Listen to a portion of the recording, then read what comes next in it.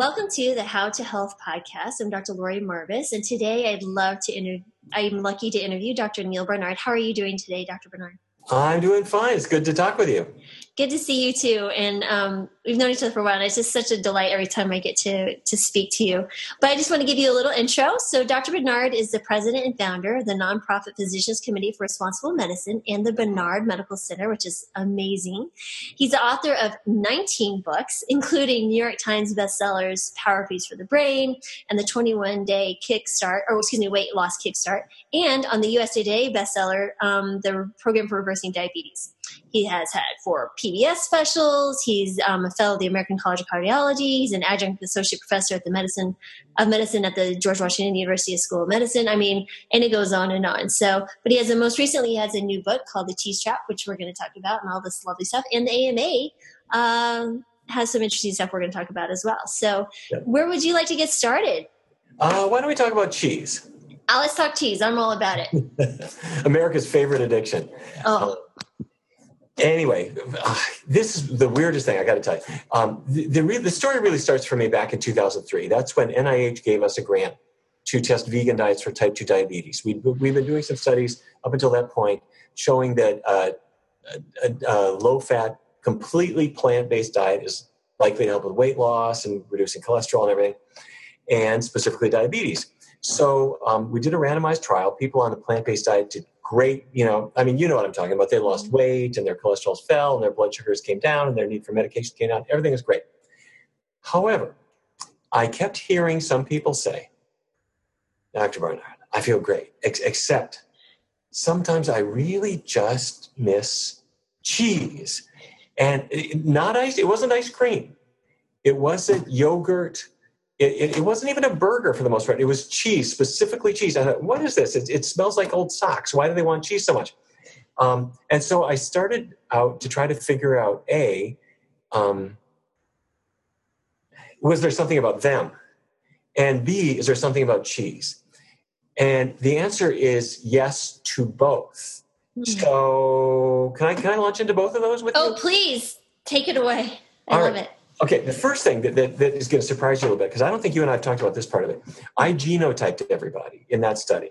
And what I was looking for is there is a gene that causes you to have too little dopamine activity. Specifically, if you have this allele, you have fewer dopamine receptors. And the reason that I did this, I didn't discover the gene.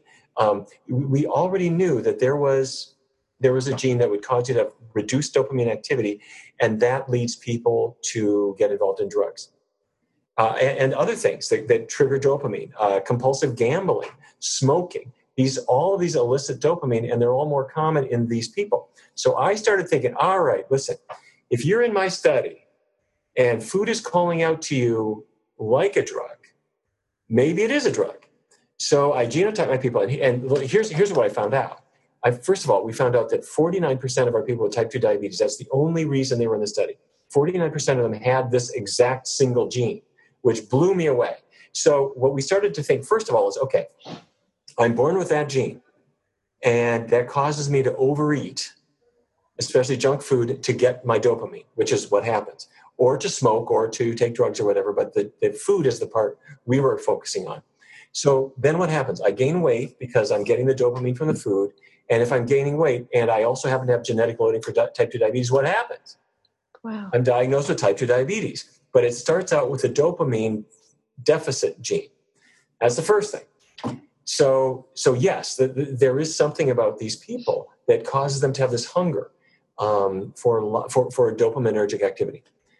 The second thing is, what about that cheese? Mm-hmm. And cheese has several interesting characteristics that separate it from everything else. The first thing is it's very salty.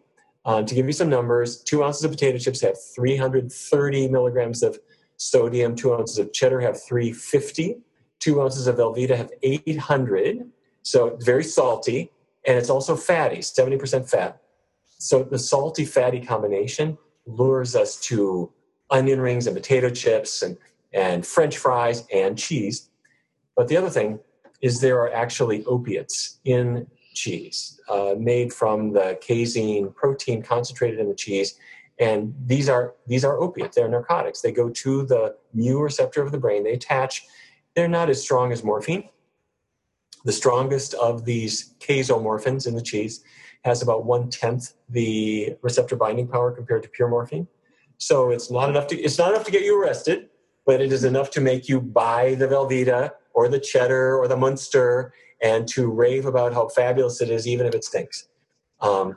And so to come back where we started, why do people who are getting healthier have these cravings? My belief is that in some cases they are set up for cravings based on a genetic tendency, but not everybody, but for some people. You can be genetically normal and still have cravings, obviously. But the other thing is there are certain foods that feed into that. Nobody ever binged on strawberries. I ate the whole bushel, no. Apples, oranges, it's a hot day. I like an apple, but I'm not going to eat 8 of them. Oh, do I feel guilty? I'm going to hide the apples I ate. No, that doesn't happen. But the addictive activity does happen with cheese, with chocolate, with alcohol, with certain things, because all of those trigger dopamine. So forgive me for that long-winded answer, but that's kind of how the whole cheese story began for us.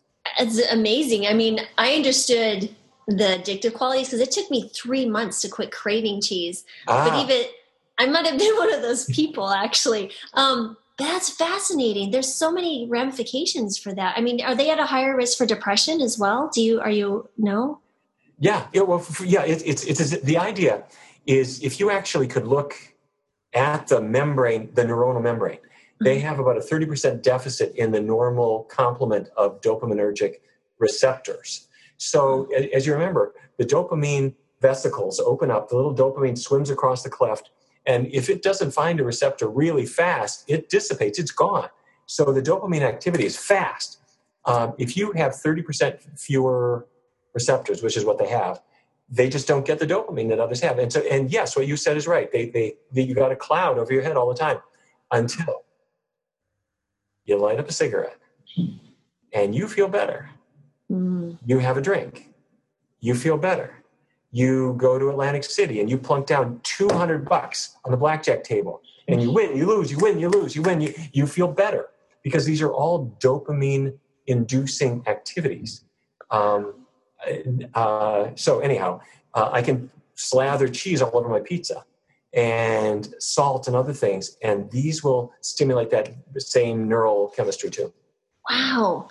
I mean, I remember as a kid, I would take blocks of cheese, I just eat the salt, the fat. I mean, it just was so it was so good. Oh man. And then you have that melting quality.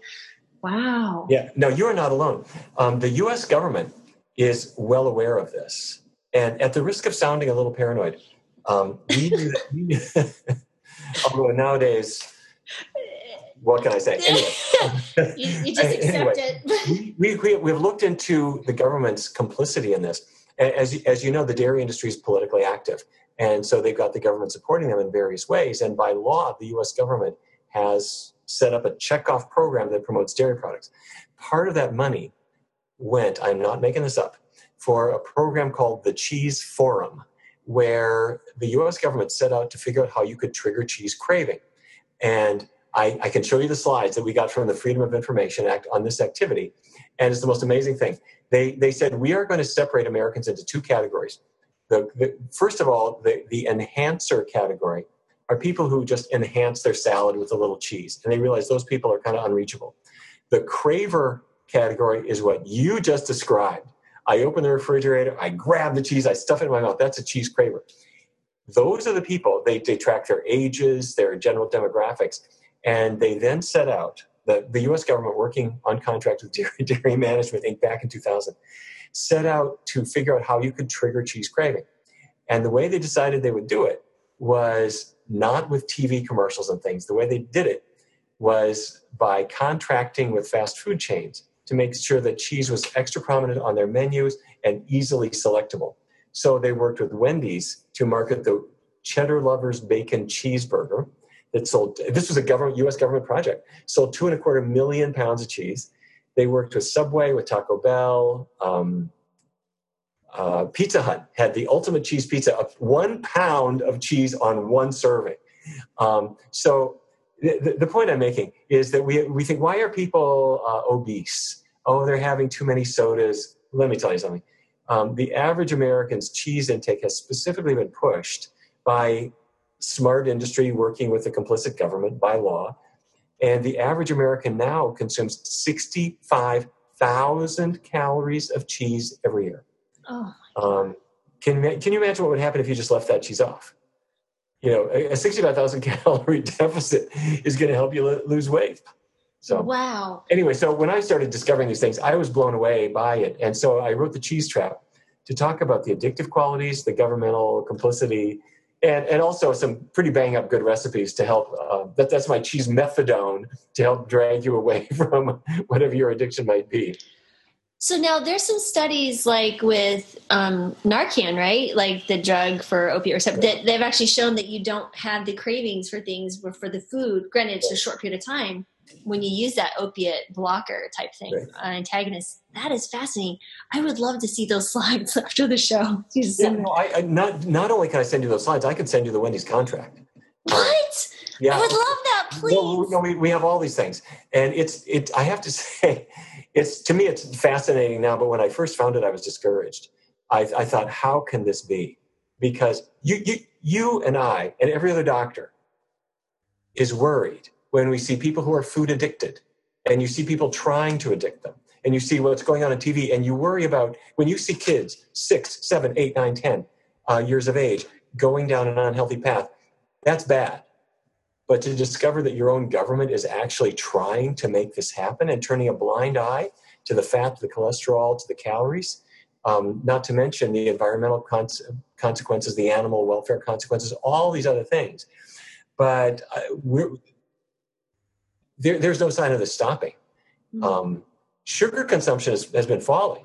Since 1999, sugar is dropping. 1999 was when bottled water started edging out soda enough that soda and sugar consumption fell. But cheese, it's going up and up and up and up and up. And so now I hope I haven't made everyone feel totally discouraged, but I wanted to raise the alarm about this. And as you should. I mean, but you know what I found though is when I work with patients and I tell them kind of like the big food and the food scientists and how they find the bliss point, and you know they're literally messing with the biochemical stuff in our head to create that craving. I mean, this is just one more thing. They get really angry, and it actually is almost stoking them to stick with the diet even more. The whole food plant-based diet, because they're like, who are these people to manipulate me and make me sick? I mean, this is just disturbing. They get so upset, and it's incredible. So do you feel like the vegan cheeses are a good substitute for someone, transferring the, or what would you tell someone who has this really serious cheese addiction? And it really is. It's like you think about it, you salivate when you think about it. What would you tell someone? What's a good way to move away? Step one, I think, is to get informed about what it's doing in your body. Because some people have mistaken ideas like, well, it's got protein, it's got calcium, so it's on balance good for me. And I always remind people that asphalt has calcium in it, but that doesn't mean it's good for you. There's a lot of bad stuff in there too. So, and hopefully we can come back to that because some of those things are important. But then what I encourage people to do is to focus only on the short term. Not for the rest of my life, I'm never going to have another, you name it. Focus just on the short term. And if you do that, we can adhere to a little more far-reaching diet than we might otherwise. For example, if I have a person where they really want to lose weight, they got diabetes, things are not good, what I'll do is I'll do a 4-week kind of partnership. And week 1 is no diet change at all. Week 1 is let's think about foods that we like that are completely vegan. I mean, no animal products, but also pretty low in fat too. Just identify them. So I'll say, give me breakfast, lunches, and dinners. And they got a week to figure it out. They come back a week later, and the breakfast category says oatmeal with cinnamon, raisins, fine. The lunch category is a veggie burger or a bean burrito, hold the cheese, and dinner is spaghetti with tomato sauce. And they got their list. So then the next 3 weeks, I say all vegan all the time, but only 3 weeks. Okay, I can do it. And then we're in touch every week along the way, and they're on the scale, which is really important. If you know that I'm going to weigh you on Wednesday, you're going to eat better on Saturday and Sunday. And so you get weighed every week, but there's no commitment beyond 3 weeks. At the end of 3 weeks, you've seen this. Two things have happened. They're physically healthier. Their blood sugar is down. They may have needed a medication reduction if they're diabetic because they've been hypoglycemic. The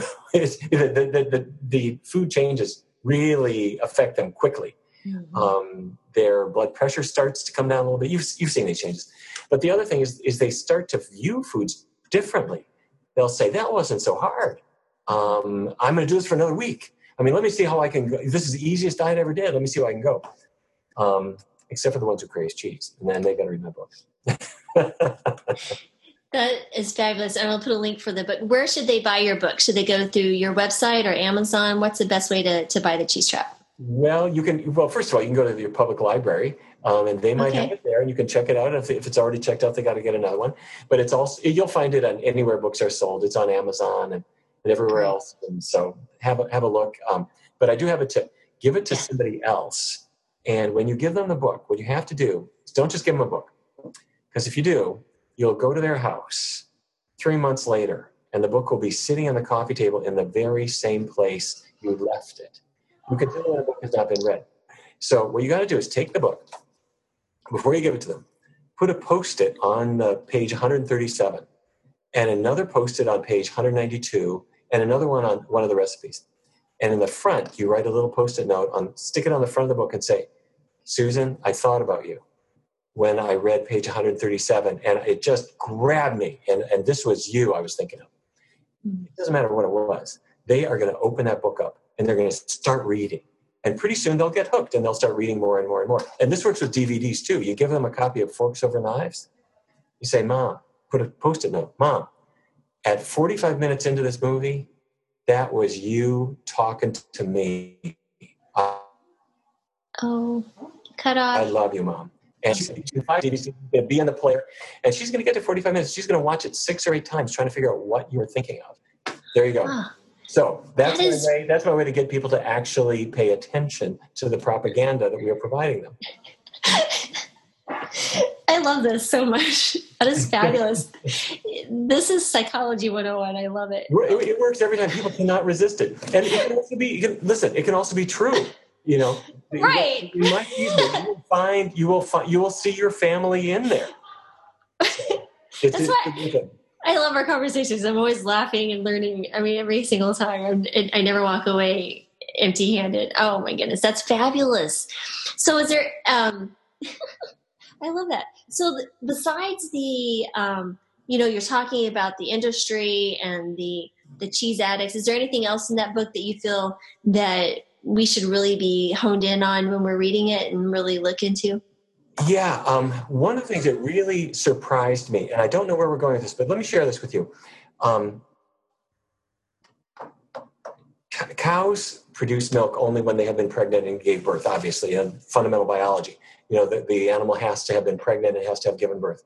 To keep milk production up, the cows are impregnated annually. And a cow gestation is about 9 months. So they're pregnant 9 months out of every 12. Here's why I'm telling you this. The milk that people drink is mostly from pregnant cows.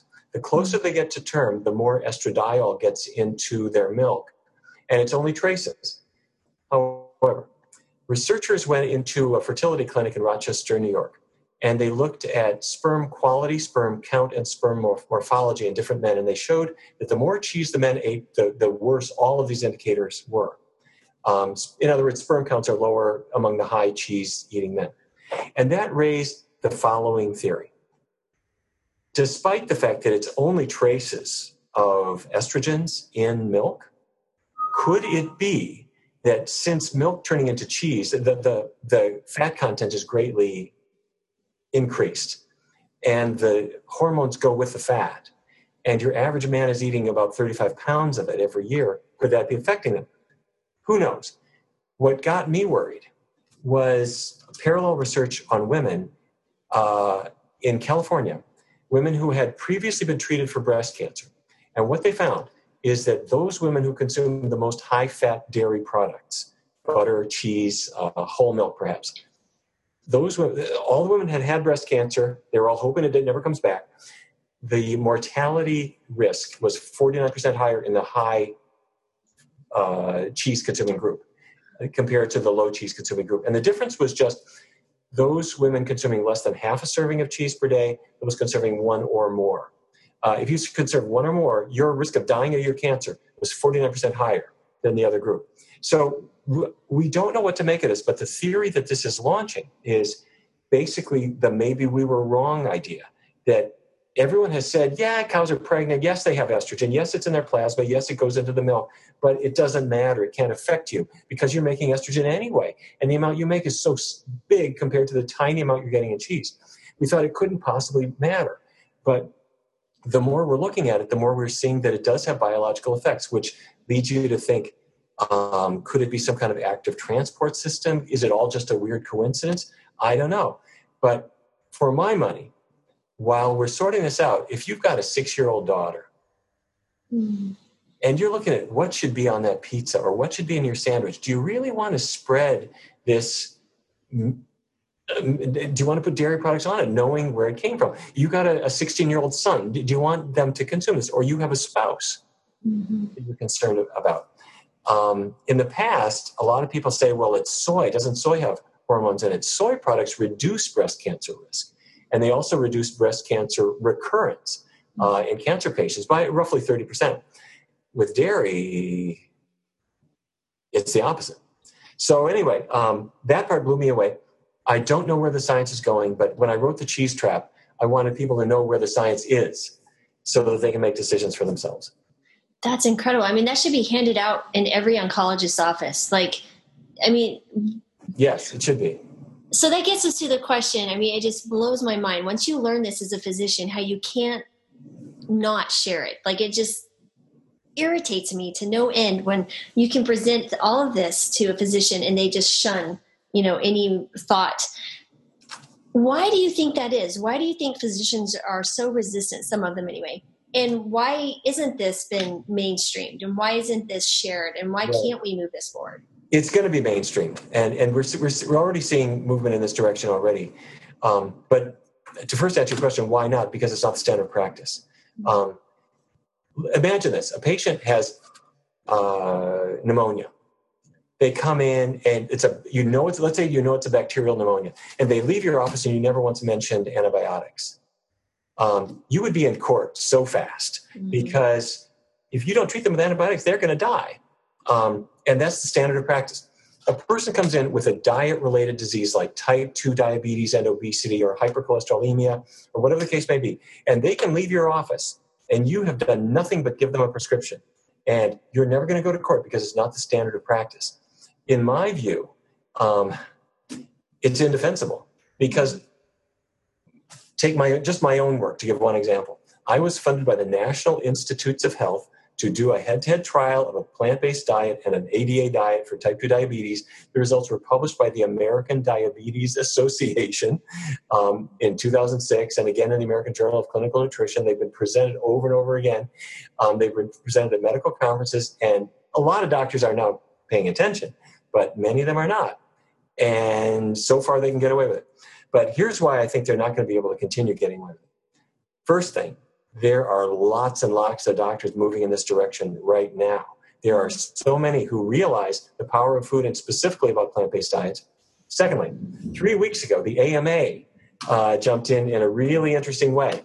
The American Medical Association basically got, if I can say this, you know how the legendary case, the patient had a heart attack, they wake up in the hospital the next day, and they're served bacon and eggs and sausage and all this stuff, and the irony is not lost on everybody.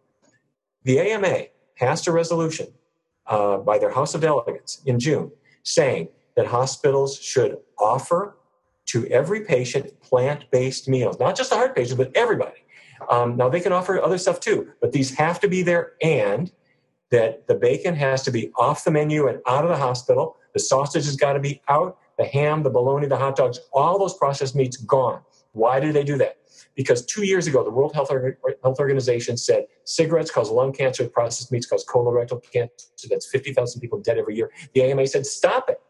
So the American Medical Association has not been for the most part, on the forefront of nutritional activism, but more and more they are taking a strong stand that's a good stand for patients. And when they do that, that backs up you and me and the doctors who are talking to our dietary service saying, help me out. Right. Now you've got the AMA saying, absolutely, get that junk off that patient tray. So I now think we are going to be very soon with all those processed meats where we were with tobacco a generation ago, where you might be a smoker, but you do not expect to be able to light up in your hospital. Wow. There was a big battle about it, but that's where we are. And pretty soon, you're going to expect not to see that stuff in a hospital. And the doctors are going to be engaged in that conversation. The patients are going to demand it. The insurers are going to say, help us out here. Let's talk about food. If nothing else does this, the battle over healthcare has to do it. Because how much money are we spending for medications and doctor visits that we should not need to have?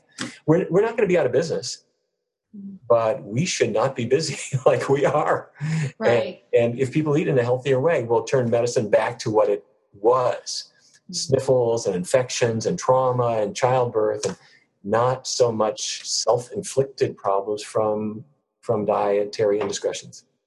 So that's, wow. So how powerful is the AMA? Is this like laws that they have to abide by? Is like every hospital must do this now? Or is that, is just... No, the hospitals don't have to do it. They can thumb their nose at this if they wish to.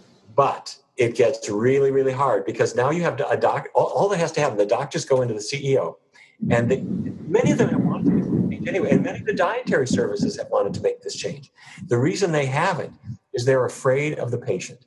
They're afraid of that patient who says, wait a minute, I expect to have the same food I eat at home. And now what they can say is the AMA won't let us serve those foods.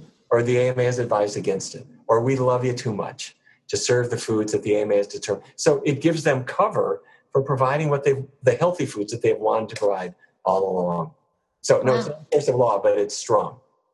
It's like blaming someone without having to take that. That's great. I love it. The American College of Cardiology has been terrific on this too. The American College of Cardiology went one step further. They said, don't just provide plant-based meals for hospital patients, but promote them.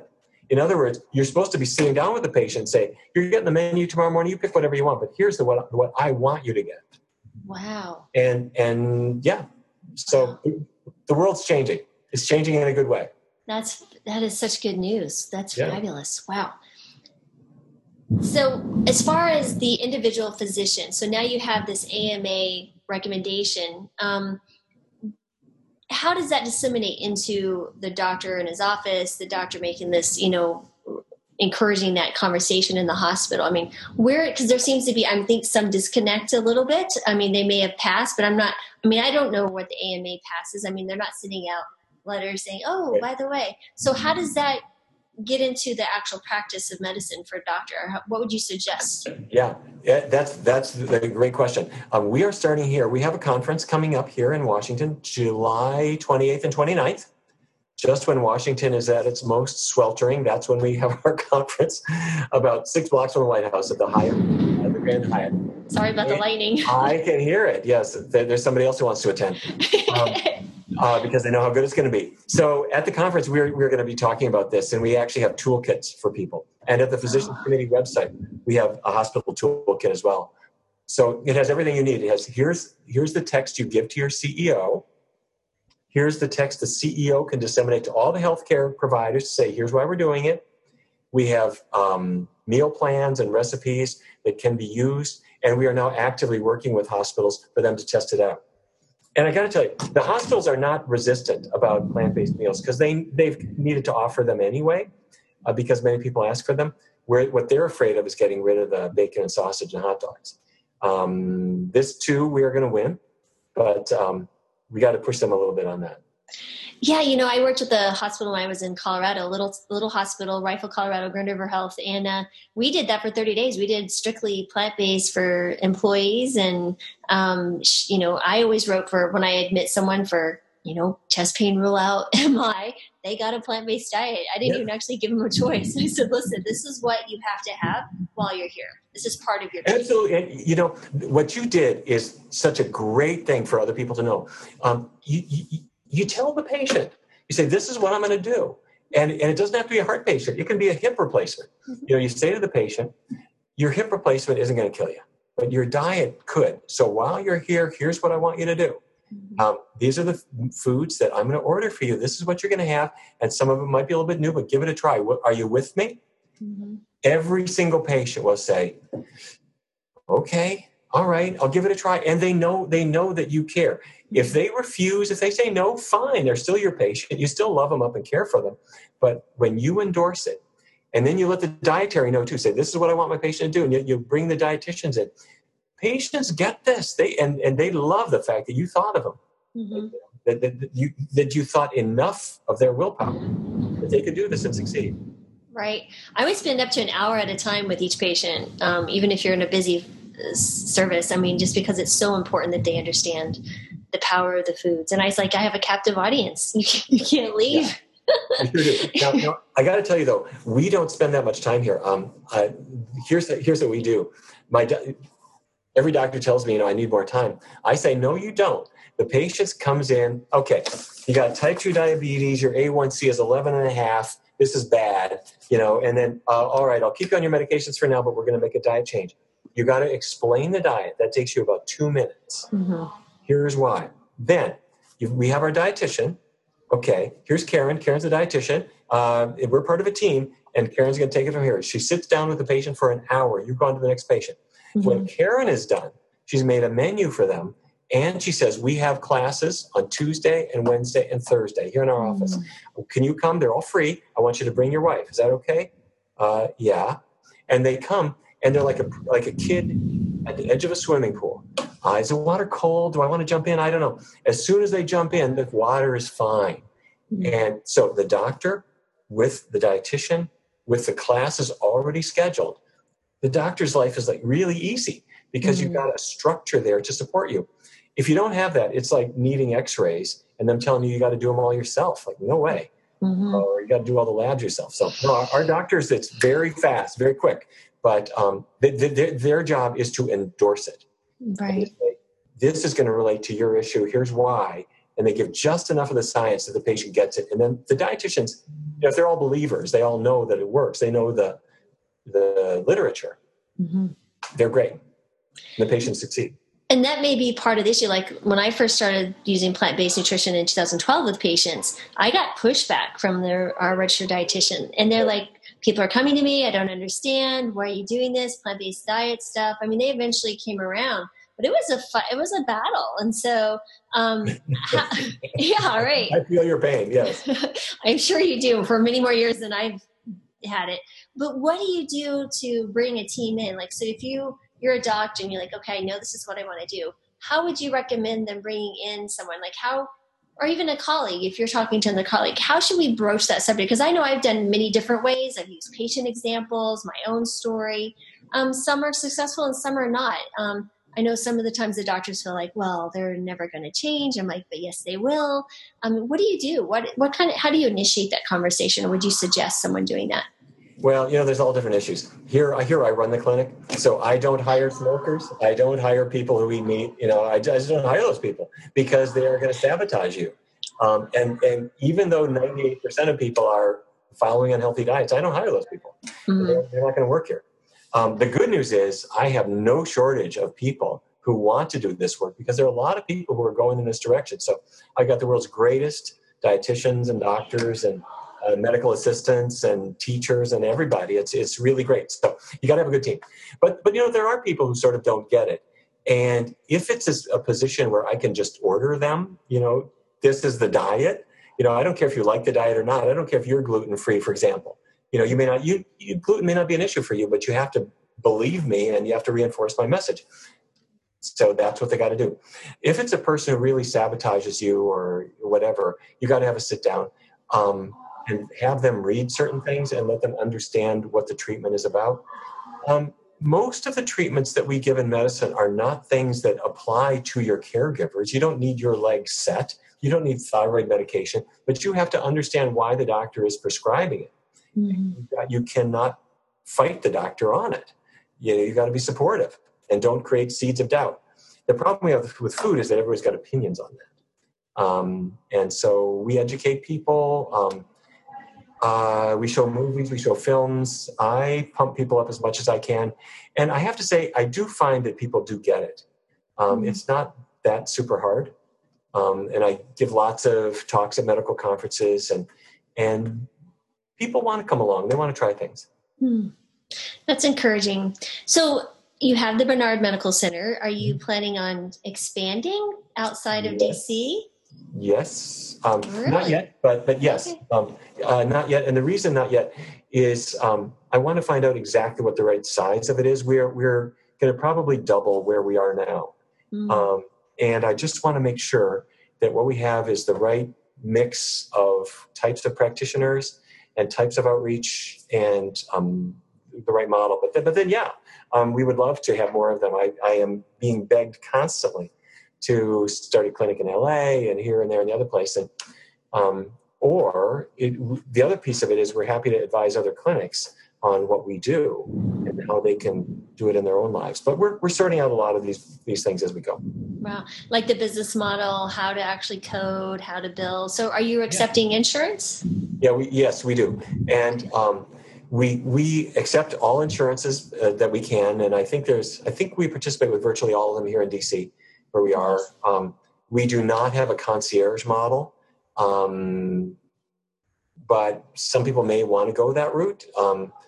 And we're not yet doing shared medical visits, but that's something that we are going to explore. And for our conference, we have a lecturer who's going to give kind of the ABCs on the shared medical visit thing, because I have discovered patients love, I thought they'd be intimidated by this. They love being in a group where instead of talking to you for 12 minutes or 15 minutes, they're going to be there for an hour and a half if they want to, sharing all their issues and kind of sharing the doctor's time.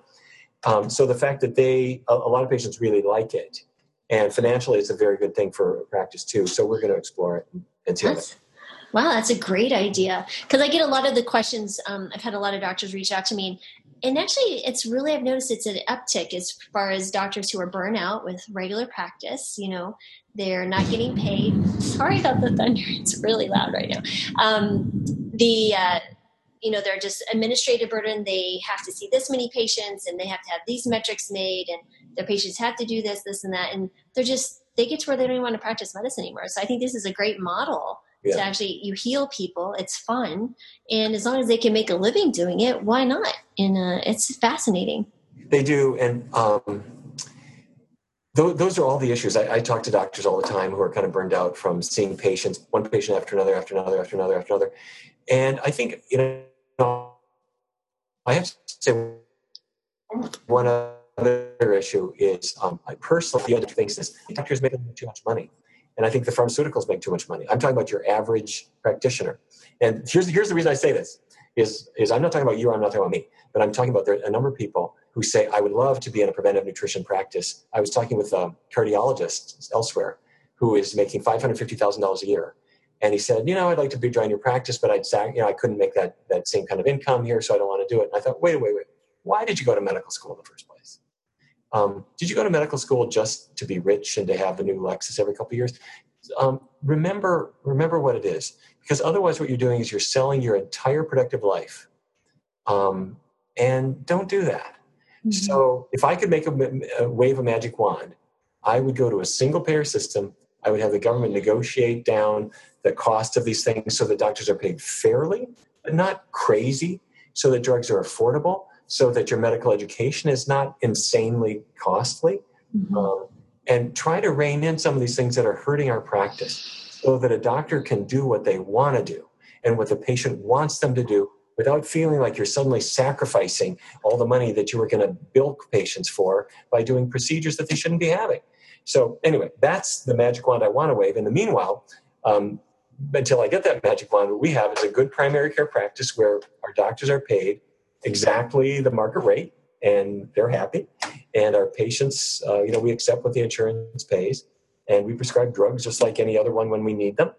And our classes are completely free. The dietitians get paid. Insurance is surprisingly good for the dietitians. And so, it's a good sustainable model.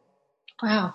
And I love how you really took your time to build it right. And scaling up as you see the need and the benefit and you're able to run it. I think that's fabulous. It's wonderful. Yeah.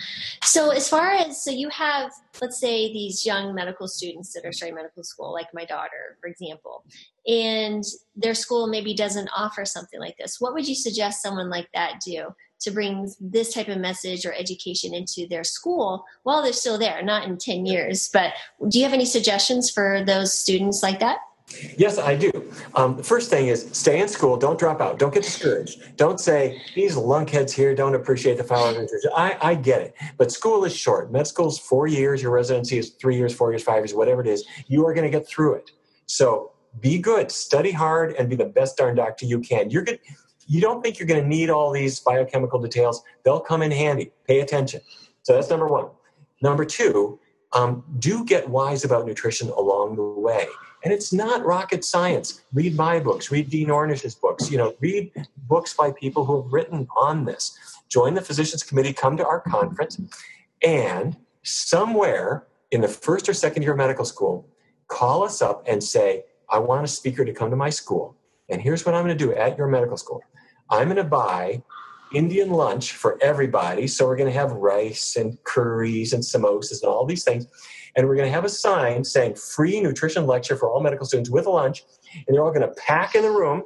And I'm going to give them a talk. And I'm going to pump everybody up. Or we're going to show a movie like Forks Over Knives. And then suddenly you've got more and more allies. And we'll do it again the next year. And then we give everyone a free copy of our nutrition guide for clinicians, which has about 90 conditions. And it's got the nutritional interventions, which, by the way, is going to handheld later this year. So it's searchable. And we're just going to make people get excited about it. So, yeah. I'll tell you, that book is fabulous, by the way, because when I first transitioned to my plant-based diet, and I was trying to figure out how to learn to do this in a regular practice, because I was like literally the only one in Western Colorado that I knew of. It was very, very helpful. So I would encourage everyone to reach out to PCRM and get that. That was. Thank you. We got the 3rd edition is coming out soon, and it'll be in print, but also electronic. That is wonderful because all kids are going to have that now. It's just amazing. Cool. So now just to kind of get more on your personal side, because I know you have a really kind of a neat story with your family history and how you grew up. So tell us your transition because you grew up on a ranch, right? Or farm or something, a dairy. I can't remember exactly. And how did you transition to this diet? Yeah, I grew up in Fargo, North Dakota. And my father grew up in a cattle ranch. And to his credit, my father did not like the cattle business. His father was a rancher, and his father, as far back as I can trace, my dad did not like it at all. And he left the cattle business. And he went to medical school and came back. And so my dad became the diabetes expert for Fargo and pretty much all of North Dakota and western Minnesota. But I got to tell you, I never heard him say that anybody ever got better. It was all kind of slowing the complications. But I had a normal childhood, eating roast beef, baked potatoes, and corn every day. And then when I went to medical school here at George Washington University, when I got out, after my residency, I was working in New York, and I just started to feel like we don't do anything to prevent a heart attack until it comes in the emergency room door. We don't do anything to prevent the cancer until it shows up on the mammogram. I thought, come on now, there's got to be a point of intervention before that. Let's deal with it. And also, I have to tell you, I was also bugged about ethical issues, particularly in research. And it hit me one day when we were supposed to do our dog lab in medical school, where you take a dog, you tape the dog on the table, give the dog various drugs, and write down what the drugs do. Epinephrine increases the heart rate, propranolol slows the heart rate. And I just said, I am not doing that. He said, this is part of your education. I said, excuse me. You didn't bring me here because I'm having trouble learning. I don't need a dog to demonstrate what epinephrine does. I'll tell you what it does. And I refused to participate. And we ended up getting rid of that thing. And I got rid of all the animal labs from every medical school in all of North America. Because I want doctors to respect life in various forms that it comes in, including animals. So I set up the Physicians Committee in 1985 to bring prevention into medicine, and that especially means nutrition, but also to fight some of these ethical issues that may not have been popular at the time. But our job is to make them popular.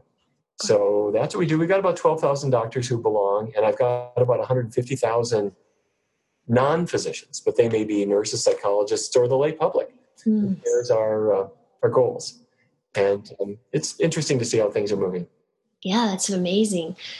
So now back onto this one other side of you that's very intriguing is your musical talent. So Yeah. you play the guitar and you have a song, right? Tell us about the song that's on the charts. Yeah, it's true. When I was 6 years old, my parents got the idea that any civilized person had to play at least 2 instruments. And so I was sort of chained to my piano and my cello, and this is what we did. And so you had drummed into you. And all the way through medical school and residency, I had bands because for me at that point, it was guitar. Anyway, so I've released 3 records. And the most recent one is called Carbon Works, as in we are made of carbon and these are our works. But I don't set out to I set out to have music that I really like. And I have to say, I think it's really good. And my musicians are great people. But radio stations picked up on one song that's called Louder Than Words. And if you go onto YouTube and search Carbon Works and you look for this song, Louder Than Words, you'll see it.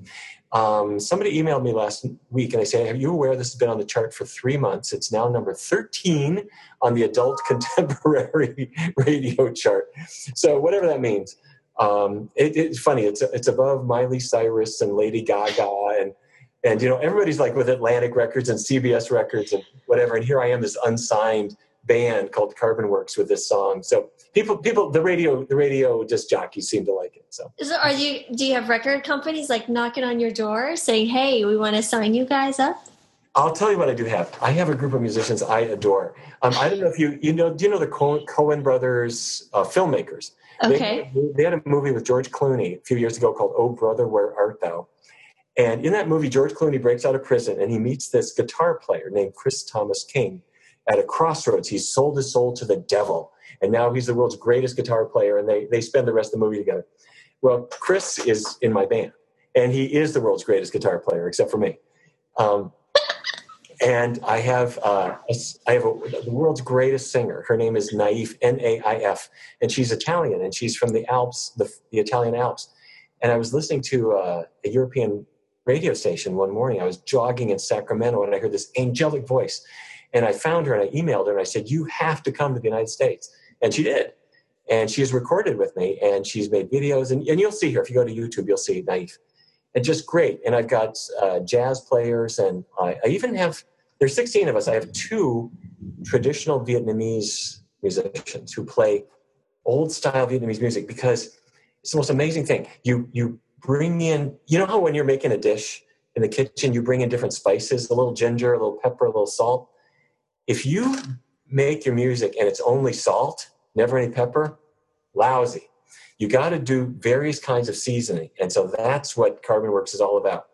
So I hope you like it. Check it out. We're on YouTube, we're on Pandora, we're on Spotify, and the band is Carbon Works. And there's a bunch of songs. See what you think. I'm totally going to put the links for everybody, especially for the Louder Than Words. I'm just going to be on it. It's going to be all over my social media tonight, so I can't wait. Oh, wow. Well, is there any last bit of advice or suggestions or thoughts that you would have for an audience? Because I have, a lot of plant-friendly people who listen, but there's also other people who listen. I have doctors refer their patients to listen to the podcast. Do you have any suggestions for anyone who might be considering this lifestyle that might be a little hesitant so far? Yes. I have 2 suggestions. The first I mentioned already. Take a week to try out healthy foods and then take 3 weeks and really put it to work. And then the second thing is once you discover that food is really helpful for you, the most important thing is to share that with other people, because the people who need your message the most are not on this podcast. They haven't heard of it. They don't know about it. They might be 16 years old and they're in school, or they might be at work and they know that their health is not where it needs to be. So the way to do that is make noise. Share around recipes, share around websites like yours or podcasts, share books, share DVDs of programs, food products that you find that help make life easier. Share this stuff around. People love it. So instead of it being a finger-wagging, guilt-inducing process, you're shopping. You're sharing fun things. And when you do that, I'll send things. Here's a new veggie burger I found that I think is healthier than the one you're trying now. Or here's a recipe that blew me away. With social media, you can share things so wonderfully. So if we make noise, you're never going to know all the lives you're going to save, but you're going to save lives. Yeah. And I think honestly, when patients do this, they become so enamored with the message. You're absolutely right. They become your best spokespeople because they have to share it. And that's exactly what I've seen. They feel the urgency, and you're absolutely right. Absolutely. So I like to end the podcast with acknowledgement and to say thank you, because I think people who do this type of work, sometimes it's a very thankless job. And people understand, for example, you had a huge part in my education and my moving forward and encouragement, and you've been a tremendous resource for me. I could just email you and you've been fabulous. I just want to thank you, but I want to thank you to all the patients that you've helped through the clinic, through your work, I can't even think of the millions of people that you probably reached. And so I say thank you for them and all the ones in the future, and keep up the good work. And we're so thankful for you. Well, thank you for saying that. And right back at you. We're a team trying to make some noise and share some useful information for people who need it. So I'm glad that we're doing that together. Well, thank you for being on the podcast.